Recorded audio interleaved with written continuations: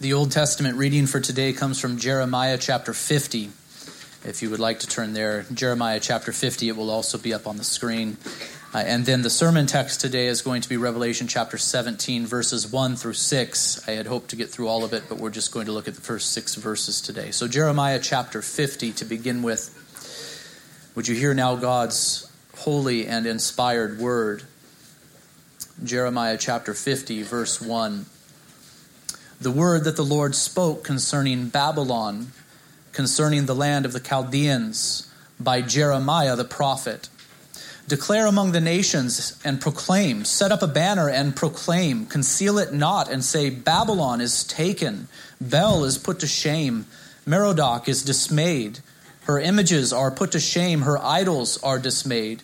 For out of the north a nation has come up against her, which shall make her land a desolation, and none shall dwell in it. Both man and beast shall flee away.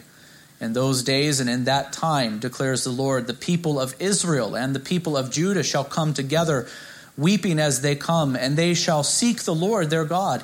They shall ask the way to Zion, with faces turned toward it, saying, Come, let us join ourselves to the Lord in an everlasting covenant that will never be forgotten. My people have been lost sheep, God says. Their shepherds have led them astray, turning them away on the mountains. From mountain to hill they have gone. They have forgotten their fold. All who found them have devoured them, and their enemies have said, We are not guilty, for they have sinned against the Lord, their habitation of righteousness, the Lord, the hope of their fathers. Flee from the midst of Babylon, the Lord says, and go out of the land of the Chaldeans, and be as male goats before the flock. For behold, I am stirring up and bringing against Babylon a gathering of great nations from the north country, and they shall array themselves against her, and there she shall be taken. Their arrows are like a skilled warrior who does not return empty-handed. Chaldea shall be plundered. All who plunder her shall be sated, declares the Lord. Though you rejoice, though you exult, O plunderers of my heritage, though you frolic like a heifer in the pasture, and neigh like stallions, your mother shall be utterly ashamed, and she who bore you shall be disgraced. Behold, she shall be the last of the nations, a wilderness, a dry land, and a desert. Because of the wrath of the Lord, she shall not be inhabited, but shall be in utter desolation. Everyone who passes by Babylon shall be appalled and hiss because of all her wounds. Set yourselves in array against Babylon all around. All you who bend the bow, shoot at her. Spare no arrows, for she has sinned against the Lord. Raise a shout against her all around. She has surrendered. Her bulwarks have fallen. Her walls have thrown down. For this is the vengeance of the Lord. Take vengeance on her. Do to her as she has done. Cut off from Babylon the sower and the one who handles the sickle in time of harvest. Because of the sword and the oppressor, everyone shall turn to his own people, and everyone shall flee to his own land. Israel is a hunted sheep, driven away by lions. First the king of Assyria devoured him, and now at last Nebuchadnezzar, king of Babylon, has gnawed his bones. Therefore, thus says the Lord of hosts, the God of Israel, Behold, I am bringing punishment on the king of Babylon and his land, as I punished the king of Assyria. I will restore Israel to his pasture, and he shall feed on Carmel and in Bashan, and his desire shall be satisfied on the hills of Ephraim and in Gilead. In those days and in that time, declares the Lord, iniquity shall be sought in Israel, and there shall be none, and sin in Judah, and none shall be found. For I will pardon those whom I leave as a remnant. Jeremiah 50, verses 1 through 20. Now let's go to Revelation chapter 17 and look at verses 1 through 6. You will notice that this judgment of Babylon, which we just read about in the prophet Jeremiah, stands behind some of what is said here in Revelation chapter 17, verses 1 through 6. Then one of the 7 angels who had the 7 bowls came and said to me, Come, I will show you the judgment of the great prostitute who is seated on many waters, with whom the kings of the earth have committed sexual immorality, and with the wine of whose sexual immorality the dwellers on earth have become drunk. And he carried me away in the spirit into a wilderness, And I saw a woman sitting on a scarlet beast that was full of blasphemous names, and it had 7 heads and 10 horns. The woman was arrayed in purple and scarlet and adorned with gold and jewels and pearls, holding in her hand a golden cup full of abominations and the impurities of her sexual immorality. And on her forehead was written a name of mystery, Babylon the Great, mother of prostitutes and of earth's abominations. And I saw the woman drunk with the blood of the saints, the blood of the martyrs of Jesus. So far, the reading of God's holy word. We do pray that the Lord would bless also the preaching of it and our application of it to our lives as well. And so, brothers and sisters, I do want to say this at the outset, that as we journey deeper into our study of the book of Revelation, it is very important for us to remember that this book was originally written not to us, but to 7 churches in Asia Minor in the 1st century AD. Have you forgotten about that now that we're this deep into the book of Revelation? Specifically, this book was addressed to the church in Ephesus, Smyrna, Pergamum, Thyatira, Sardis, Philadelphia, and also Laodicea. Remember that these churches, being 7 in number, they do represent, in a way, all churches. Their struggles being common to all. But we must remember that these were actual churches filled with actual people alive in the first century AD, and that the book of Revelation was first given to them. Christ addressed each of these churches individually in 7 letters found in chapters 2 and 3 of the book of Revelation. You remember those letters. They seem like a very long time ago, don't they? And remember that he rebuked most of those churches for their weaknesses, and he did encourage and exhort all of them. And these churches, we found, struggled with many things. Some were persecuted. Others were plagued by false teaching. Some were especially tempted by the seductiveness of the world in which they lived. Others had, in their prosperity, grown complacent in their love for God and for one another. And we could list many more struggles than these. But do remember those letters to the 7 churches, and remember the way that each of those churches was in some respect tempted and tried.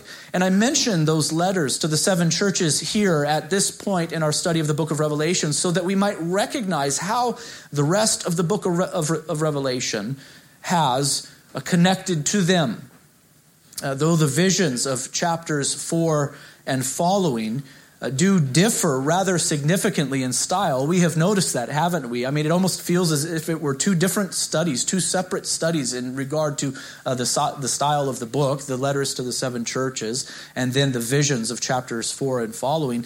And so though they do differ significantly in style, we must remember that they are not unrelated to those 7 letters, but ultimately give an answer to them.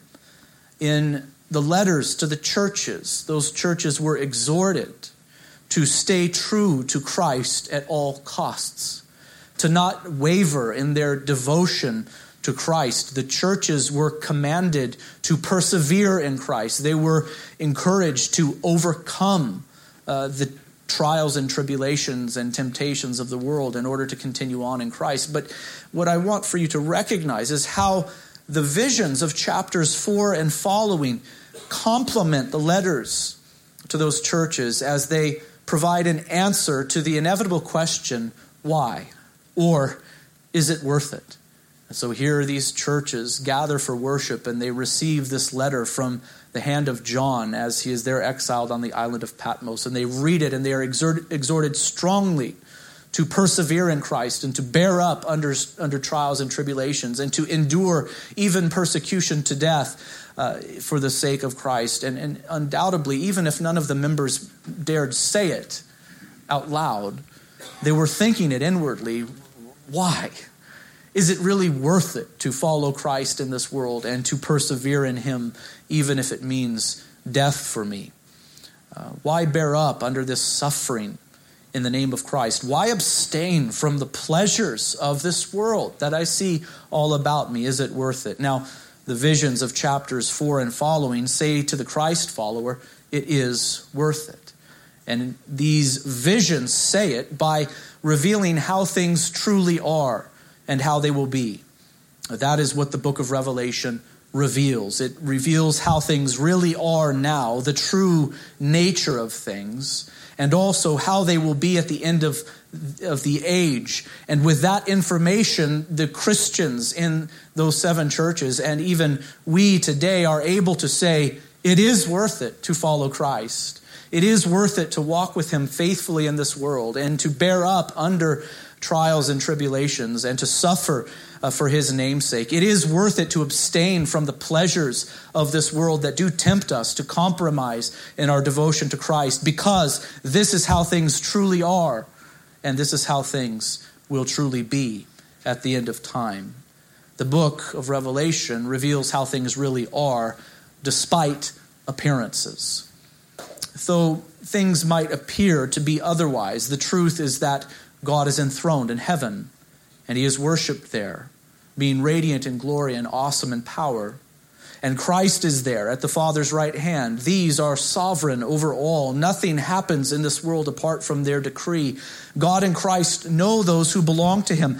They promise to keep them and will judge all who oppose them, partially now and fully in the end. To belong to Christ, to have his seal placed upon you, means life eternal. But to belong to the evil one, that is to have his mark stamped on you, means everlasting damnation. In the world, Christ followers will indeed have tribulation. They will be pursued by the dragon. They will come under the assault of the beast from the sea, that is political powers that persecute. They will feel the pressure of the beast from the land, that is false prophets who serve the beast and the dragon. But God will keep those who are his and judge all who oppose him in the end. These are some of the truths that have been communicated to us via the visions shown to John as described in Revelation chapters 4 through 16. Do you see how the visions then do relate to those letters to the 7 churches? In the letters to the 7 churches, Christians are urged to persevere and to overcome. The visions say, here is why. It is because this is the way things are now, and this is the way things will be at the end of time.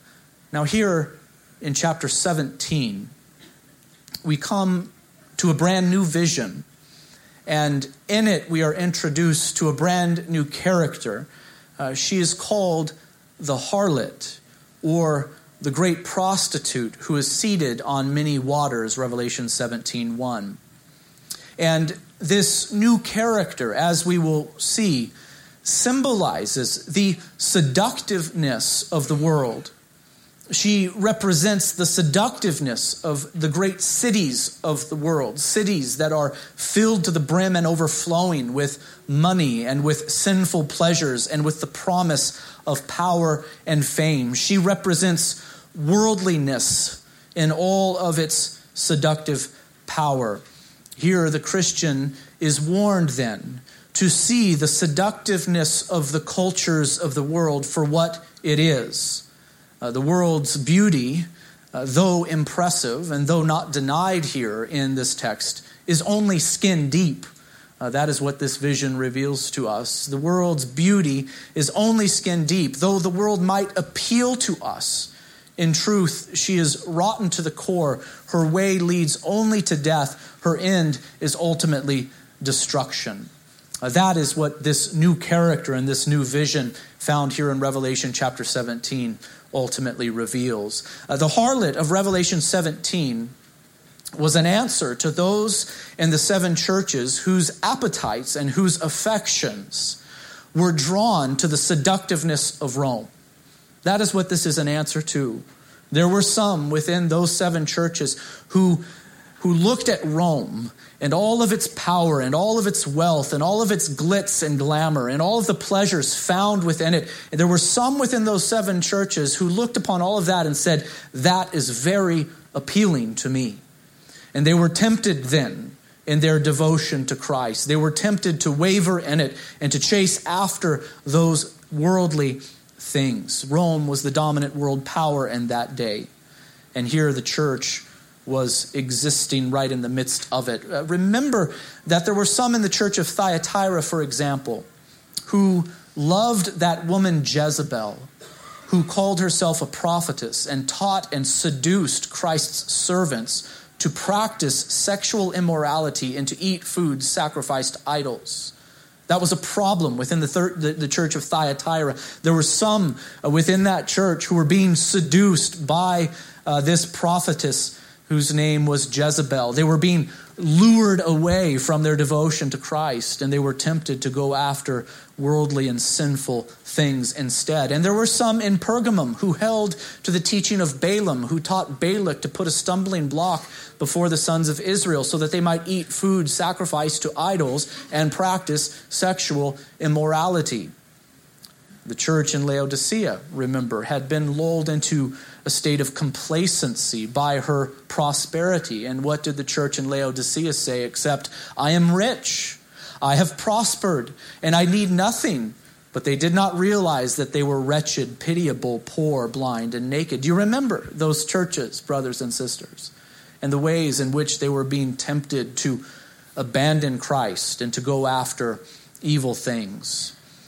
To those enamored with the sinful pleasures and luxuries of the world, the book of Revelation now presents the harlot of chapter 17. Her beauty and appeal is not denied, but Christians are warned not to chase after her, for though she promises pleasure forevermore, what we see here is that she leads only to death. Her end is destruction. In verses 1 and 2, the harlot is introduced to us. Then one of the seven angels who had the seven bowls came and said to me, Come, I will show you the judgment of the great prostitute who is seated on many waters, with whom the kings of the earth have committed sexual immorality, and with the wine of whose sexual immorality the dwellers on earth have become drunk. And so here she is introduced to us. And it was one of the angels who had the seven bowls that revealed the harlot to John.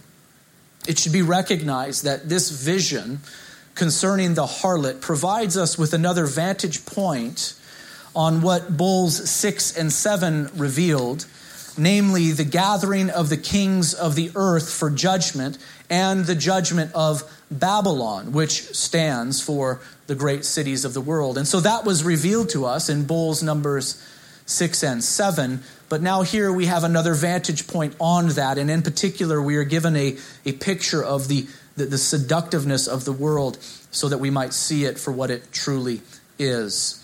Notice that though this is the first time the harlot has been mentioned in the book of Revelation, she is described as judged as soon as she is introduced. I think that is interesting. It is so that we might not be carried away at all by her seductiveness, but so that we might understand right away that her way leads only to death and destruction. Come, I will show you the judgment of the great prostitute, the angel says. The harlot is said to be seated on many waters. Her being seated indicates her power and authority over the people of the earth and over the beast. When Christ is seated at the right hand of the Father, it symbolizes his authority, does it not? And so here the harlot is described as being seated on many waters. When it is said that she is seated on many waters, it is to remind us of Jeremiah 51, a chapter just following the one that we read from the Old Testament at the beginning of this sermon, where God did promise to judge Babylon, again saying, O you who dwell by many waters, rich in treasure, your end has come, the thread of your life is cut. Babylon was rich in part due to her close proximity both to the Tigris and Euphrates River, and therefore she was very successful in trade. And so you're beginning to understand the image here, how this harlot is portrayed in language that is reminiscent of ancient Babylon. We are told that it is with the harlot that the kings of the earth have committed sexual immorality, and with the wine of whose sexual immorality the dwellers on earth have become drunk. Now it's important to recognize that it would be a mistake to think that this harlot represents only the temptation of sexual sin. It's true she is called a harlot or a prostitute, and it is also true that the sin of sexual immorality is mentioned again and again throughout this passage. But we should remember that harlotry or sexual immorality or the sin of adultery is often used within the pages of Holy Scripture as a metaphor for spiritual idolatry. And so that idolaters are often called adulterers, sexually immoral people, in order to indicate their unfaithfulness to God. For example, in Jeremiah chapter 3, God confronts Israel for her idolatry, that is, for her false worship, for her unfaithfulness to the covenant that she entered into with God. And he confronts her this way, saying, "You have played the whore with many lovers, declares the Lord. Lift up your eyes to the bare heights, the place where idolatry was committed, and see, where have you not been ravished? By the waysides you have sat awaiting lovers. You have polluted the land with your vile whoredom." This is the way that the Lord himself speaks to Old Covenant Israel, not only concerning her sexual sin, but concerning her idolatry. She had been unfaithful to the God with whom she had entered into covenant with. And harlotry and the sin of sexual immorality and adultery serve as metaphors for spiritual idolatry because the two things share some similarities. The sin of adultery is committed when a husband or wife goes off to join themselves to another, thus violating the marriage covenant. The husband belongs to the wife and the wife to the husband, and it's a grave sin when that union is broken. And so also is the sin of idolatry committed when a person abandons the worship of the one true God to worship one who is not God. The creature belongs to the Creator. And the Creator is to be worshipped and served by the creature. And it is a grave sin when that union is severed. And so you can understand then why spiritual idolatry, that is false worship, is referred to as adultery and whoredom in the pages of Scripture time and time again. It serves as a kind of metaphor so that we might understand just how severe the sin of idolatry is, so that we might feel it. It is a most grievous sin when the thing that should be given to God only is given to another, namely glory and honor and praise. The harlot of Revelation chapter 17 signifies all of the ways in which the world seduces men and women to abandon the true worship of the one true God and to worship something in his creation instead. That is what she symbolizes. So far, John has only heard about the harlot, but in verses 3 through 6, he finally sees her. There we read, "And he," that is the angel, "carried me," that is John, "away in the spirit into a wilderness." And he says, "I saw a woman sitting on a scarlet beast that was full of blasphemous names, and it had 7 heads and 10 horns. The woman was arrayed in purple and scarlet and adorned with gold and jewels and pearls, holding in her hand a golden cup full of abominations and the impurities of her sexual immorality." So what should we say about all of this and the vision that John saw concerning this woman? One, notice that John was in the Spirit, which indicates that he was again receiving a prophetic vision. 2, notice that he was carried away into a wilderness. And we should remember that it was into the wilderness that the church fled while being pursued by the dragon there in Revelation chapter 12. Do you remember the image there? The woman and her offspring fleeing into the wilderness place and the dragon pursuing after her. It was there in the wilderness that the church has a place prepared by God in which she is to be nourished for 1,260 days, Revelation 12:6.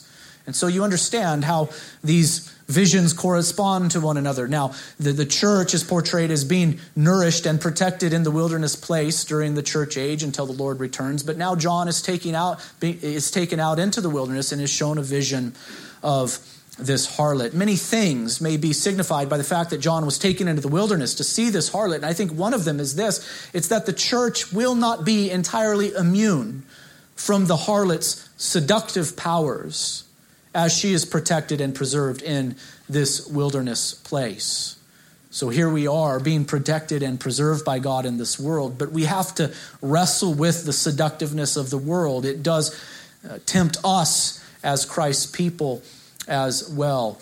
Another significant thing may be that when Babylon is judged, which is what this woman represents, the once thriving city will be made desolate like a wilderness place. And this is what Revelation chapter 18 describes. There an angel calls out with a mighty voice saying, "Fallen, fallen is Babylon the Great. She has become a dwelling place for demons, a haunt for every unclean spirit, a haunt for every unclean bird, a haunt for every unclean and detestable beast. For all nations have drunk the wine of the passion of her sexual immorality, and the kings of the earth have committed immorality with her, and the merchants of the earth have grown rich from the power of her luxurious living." So do you see it that here in the book of Revelation, the city of Babylon is coming to the forefront? And what does Babylon stand for except all of the great cities of the earth, cities filled with great wealth and with great power and with all sorts of glitz and glamour. And there the world is portrayed in this way, but Babylon will eventually fall. And her fall is described as this: the once flourishing city will become like a desolate place. And so here this woman, the harlot of Revelation 17, is out in the wilderness, I think signifying what it will be that she is about to become. She looks so good on the surface. She looks so appealing. And indeed, even Christians are tempted by her and all of her abominations. But she is going to become, in due time, a desolation, a wilderness place. John, being carried away into the wilderness to see the harlot, does prepare us to hear of her judgment unto desolation in that place. 3, notice the apparel of the woman.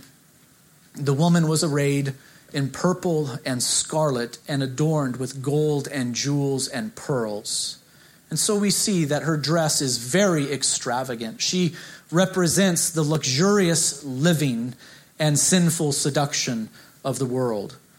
4, notice that she is holding in her hand a golden cup full of abominations and the impurities of her sexual immorality. So she has in her hand a cup that is filled with a deadly and sinful concoction, which she offers to the kings of the earth and also to the earth dwellers, from which they do ultimately drink. In verse 5, we read, "And on her forehead was written a name of mystery, Babylon the Great, mother of prostitutes and of earth's abominations." On her forehead was written a name of mystery, we are told. The name will need to be interpreted for us because it is mysterious. The fact that it is written on her forehead indicates that this name reveals her true character, her true identity. And what is her name? Babylon the Great, mother of prostitutes and of earth's abomination. She symbolizes or stands for all of the earth's abominations, not just the abominations of ancient Babylon. It is symbolic.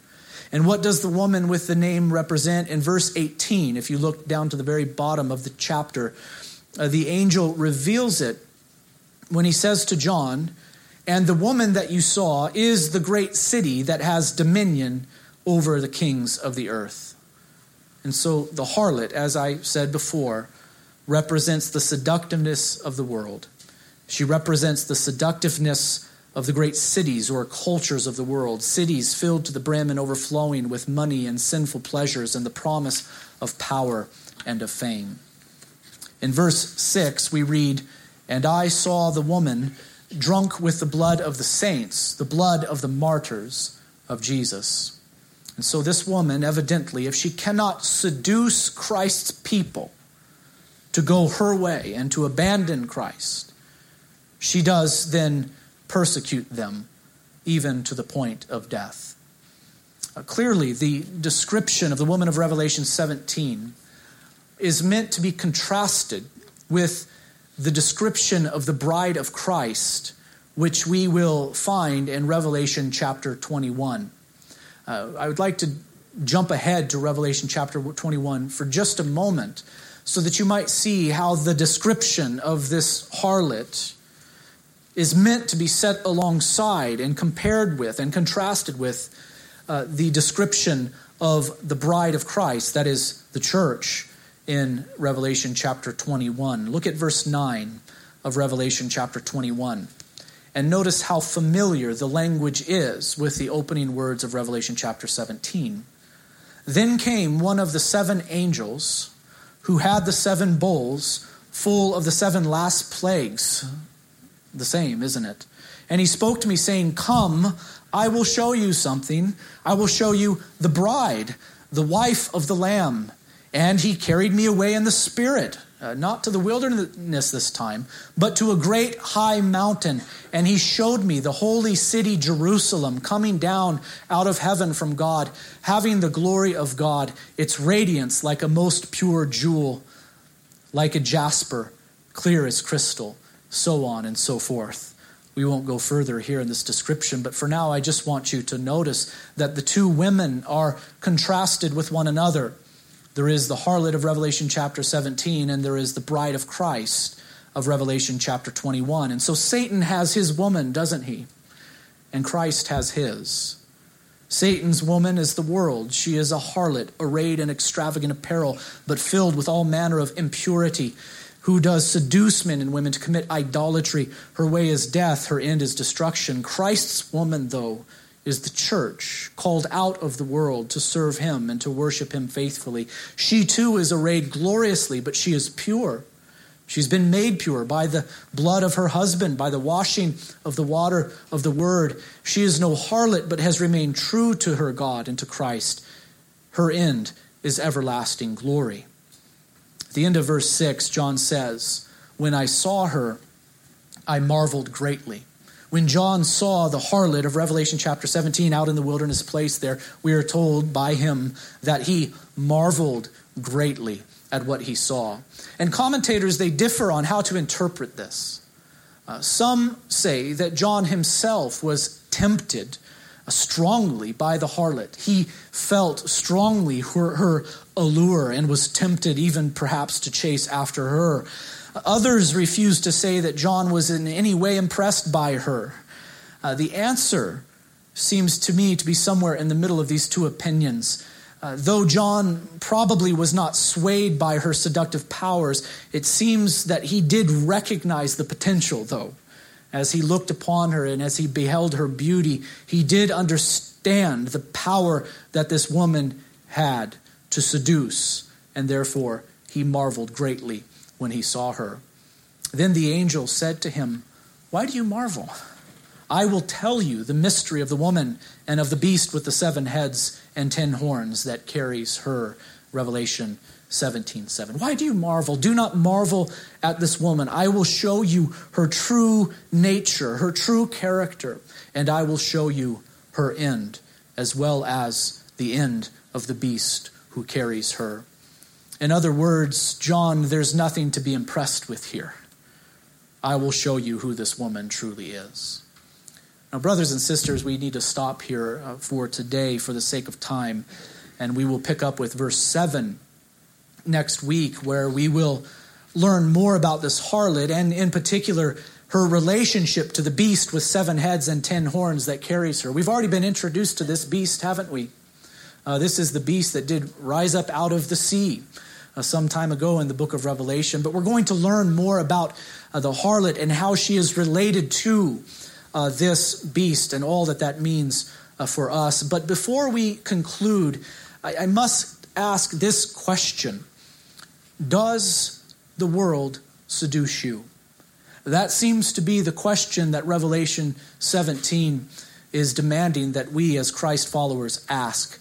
Does the world seduce us? Does the seductiveness of the world land with you? Do you know what I mean by that? Does it stick? Does it have a force upon you? Are the sinful things of this world appealing to you? Do they appeal to you? Are you drawn to them as a follower of Christ? I think it is important for us to think clearly and biblically here. The things of this world are not inherently sinful. You do understand that, don't you? The stuff of this world is not inherently sinful. For example, it is good and right for the Christian to enjoy the world, to marvel at its beauty, and to give glory to God for it. It is right for the Christian to eat and drink with thanksgiving in his heart and to give glory to God in our eating and in our drinking.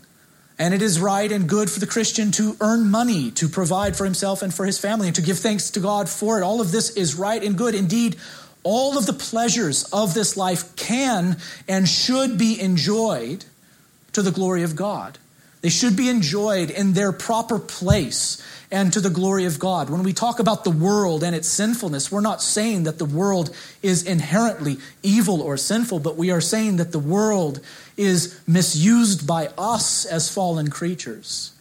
Our tendency is towards idolatry. We tend to worship not the Creator, but His creation. The creation should be engaged by us and appreciated by us to the glory of God who made it. But in our idolatry, we do tend to worship the creation instead, and we do stop there. As you know, the evil one does tempt us to approach the good things of this world in the wrong way. He tempts us to misuse the things of this world. He tempts us to make them ultimate and to use them only for our pleasure. This is the essence of idolatry, wherein men and women worship and serve the creation instead of the Creator. They do not give glory to God. They do not seek to obey Him. They do not live according to His will as He has revealed it in His Word. Instead, they only seek to satisfy their sinful appetites and desires. In this way, we are tempted to go after the whore of Revelation chapter 17. And my question to you, friends, is this: are your affections bent towards God or towards evil? Do you love the things that He has called lovely, or do you love this world more? Does the harlot seduce you? Are you drawn to her sinfully? Or have you been renewed by Christ to the core, so that you crave that which is good and right and disdain that which is evil? As a Christian, it should be this: when we gaze upon the harlot of Revelation 17, she should be appalling to us. We should look upon her and see her for what she is immediately and say, no, thank you. Indeed, I'm much more in love with Christ, for I am His bride. For I am His bride. Paul says it this way in Colossians 3, 5 through 10. Put to death, therefore, what is earthly in you: sexual immorality, impurity, passion, evil desire, and covetousness, which is idolatry. On account of these, the wrath of God is coming. In these you too once walked. Before you were a Christian, before you were a Christ follower, you used to walk this way when you were living in them. But now you must put them all away: anger, wrath, malice, slander, and obscene talk from your mouth. Do not lie to one another, seeing that you have put off the old self with its practices and have put on the new self, which is being renewed in the knowledge after the image of its Creator. Colossians 3, 5 through 10. And so, brothers and sisters, the old, natural, and sinful man is indeed seduced by the world. The sinfulness of the world certainly appeals to him. He, given his fallen nature, has an appetite for it. But in Christ we have been made new. And in Christ, by His Word and Spirit, we are being renewed day by day. This is what we must pursue ultimately then, is transformation of the mind, the heart, and the will, so that we love from the core of us what God loves, and we hate from the core of us what He hates. So that when we look upon the harlot of Revelation 17, we marvel not, but look away with authentic and heartfelt disgust.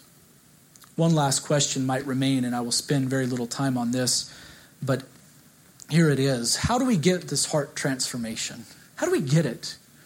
How do we become renewed like this, so that to the very core of us, we desire that which God says is good, and we disdain that which God says is evil? And I think it is this: we must walk consistently in this world in the means of grace that God has given to us as His people.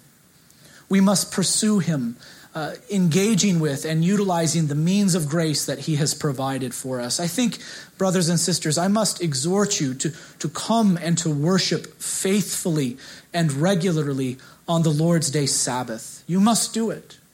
There are two things that we have to spend in this world: time and money. Have you noticed that? time and money we can spend. And the Lord has set apart one day where we are to devote it to the worship of him. It is to be a day distinct from all the other days. It's to be a day where we put aside our worldly employments and our worldly recreations, and we rest in Christ, and we do gather together with his people, and we do worship and serve him. We are to devote not just a moment to him, but the day to him as Christ followers. And in that way, we do protect ourselves against the seductiveness of the world. Do you see it? How it has a way of anchoring us so that we work all week, not just to work, but in order to prepare ourselves to rest and to worship on the Sabbath day, which is the first day of the week since Christ's resurrection. And so we must engage in the means of grace. We must come to worship the Lord so that we might shield our hearts against the seductiveness of the world. How many people do go right on working right through the Lord's day when they should rest because they are obsessed with possessions, because they are in love with money, you see. But as Christ's people, we are to say, no, we will put it aside and we will rest in the Lord and we will worship him as we sojourn in this world as his people. We're to be attentive to God's word. We're to listen to it attentively. We're to read it. We're to seek to obey it. God's word should have a transformational impact upon us to the core. We must think about God's word deeply. We should give cheerfully to the Lord. This is another thing that we can spend our money. And the one who is in love with this world and in love with money holds on to it so tightly, saying, I will never let it go because it is my God. But the Christian is to say, I will give cheerfully unto the Lord so that his kingdom might be furthered in this world. We are to pray, brothers and sisters. We are to even pray and fast while we pray, denying the flesh, denying the impulses of it, and learning to bring our body into subjection to obey God and Christ and to obey not its impulses. We're to pray. And how are we to pray? We are to pray the Lord's Prayer. We are to address our God as Father, and he is in heaven. We are to pray above all else that his name be glorified and that God would make it our desire to glorify him above all else. We are to pray for the furtherance of his kingdom in this world. Why are we here? To lay a hold of the world and to make this our home? No, we are here that Christ's kingdom might be furthered in it and that his kingdom might come in fullness one day. We're to pray that God's kingdom would be furthered. We're to pray also that his will would be done. And when we pray that his will would be done by us, we are saying, God, make us able and make us willing to keep your law. Do it within us, Lord. Change us to the very core of our being so that your law is written upon our hearts and so that we do live obedience to you in this world, so that we are not drawn away by the seductiveness of it. We're to pray for our daily needs with thanksgiving. Lord, give us what we need today. We're to not abstain from the things of this world necessarily, but we're to engage with them rightly with thanksgiving and to the glory of God. We're to pray for the forgiveness of sins. We're to pray that the Lord would keep us from temptation always. And brothers and sisters, in all of this, we should give thanks to God for Christ Jesus our Lord. Because even though we are so bent out of shape, though our appetites are so misdirected, though we are indeed so drawn to sin and away from God and so easily derailed, Christ Jesus has died for us. He has paid for our sins by bearing them in his body on that tree. And so we must give thanks to him, trusting always in him for our salvation. Let's bow together in prayer. Father in heaven, we thank you for your word. And we do thank you for Revelation chapter 17 and the image of this harlot there. Lord, we do thank you for the question that it presses to us. Does she seduce us? Lord, may it never be so of us. Lord, truly, may you be the most appealing thing to us above all else. May your law be a delight to us. May obedience to your word be our ultimate aim, our ultimate goal. Lord, I do pray that your Holy Spirit would take the word of God and transform us to the core. Keep us from evil, Lord, day by day, so that we might belong only to you, faithful to you, and to the covenant that you have made with us in Christ Jesus our Lord. It's in his name that we pray. Amen.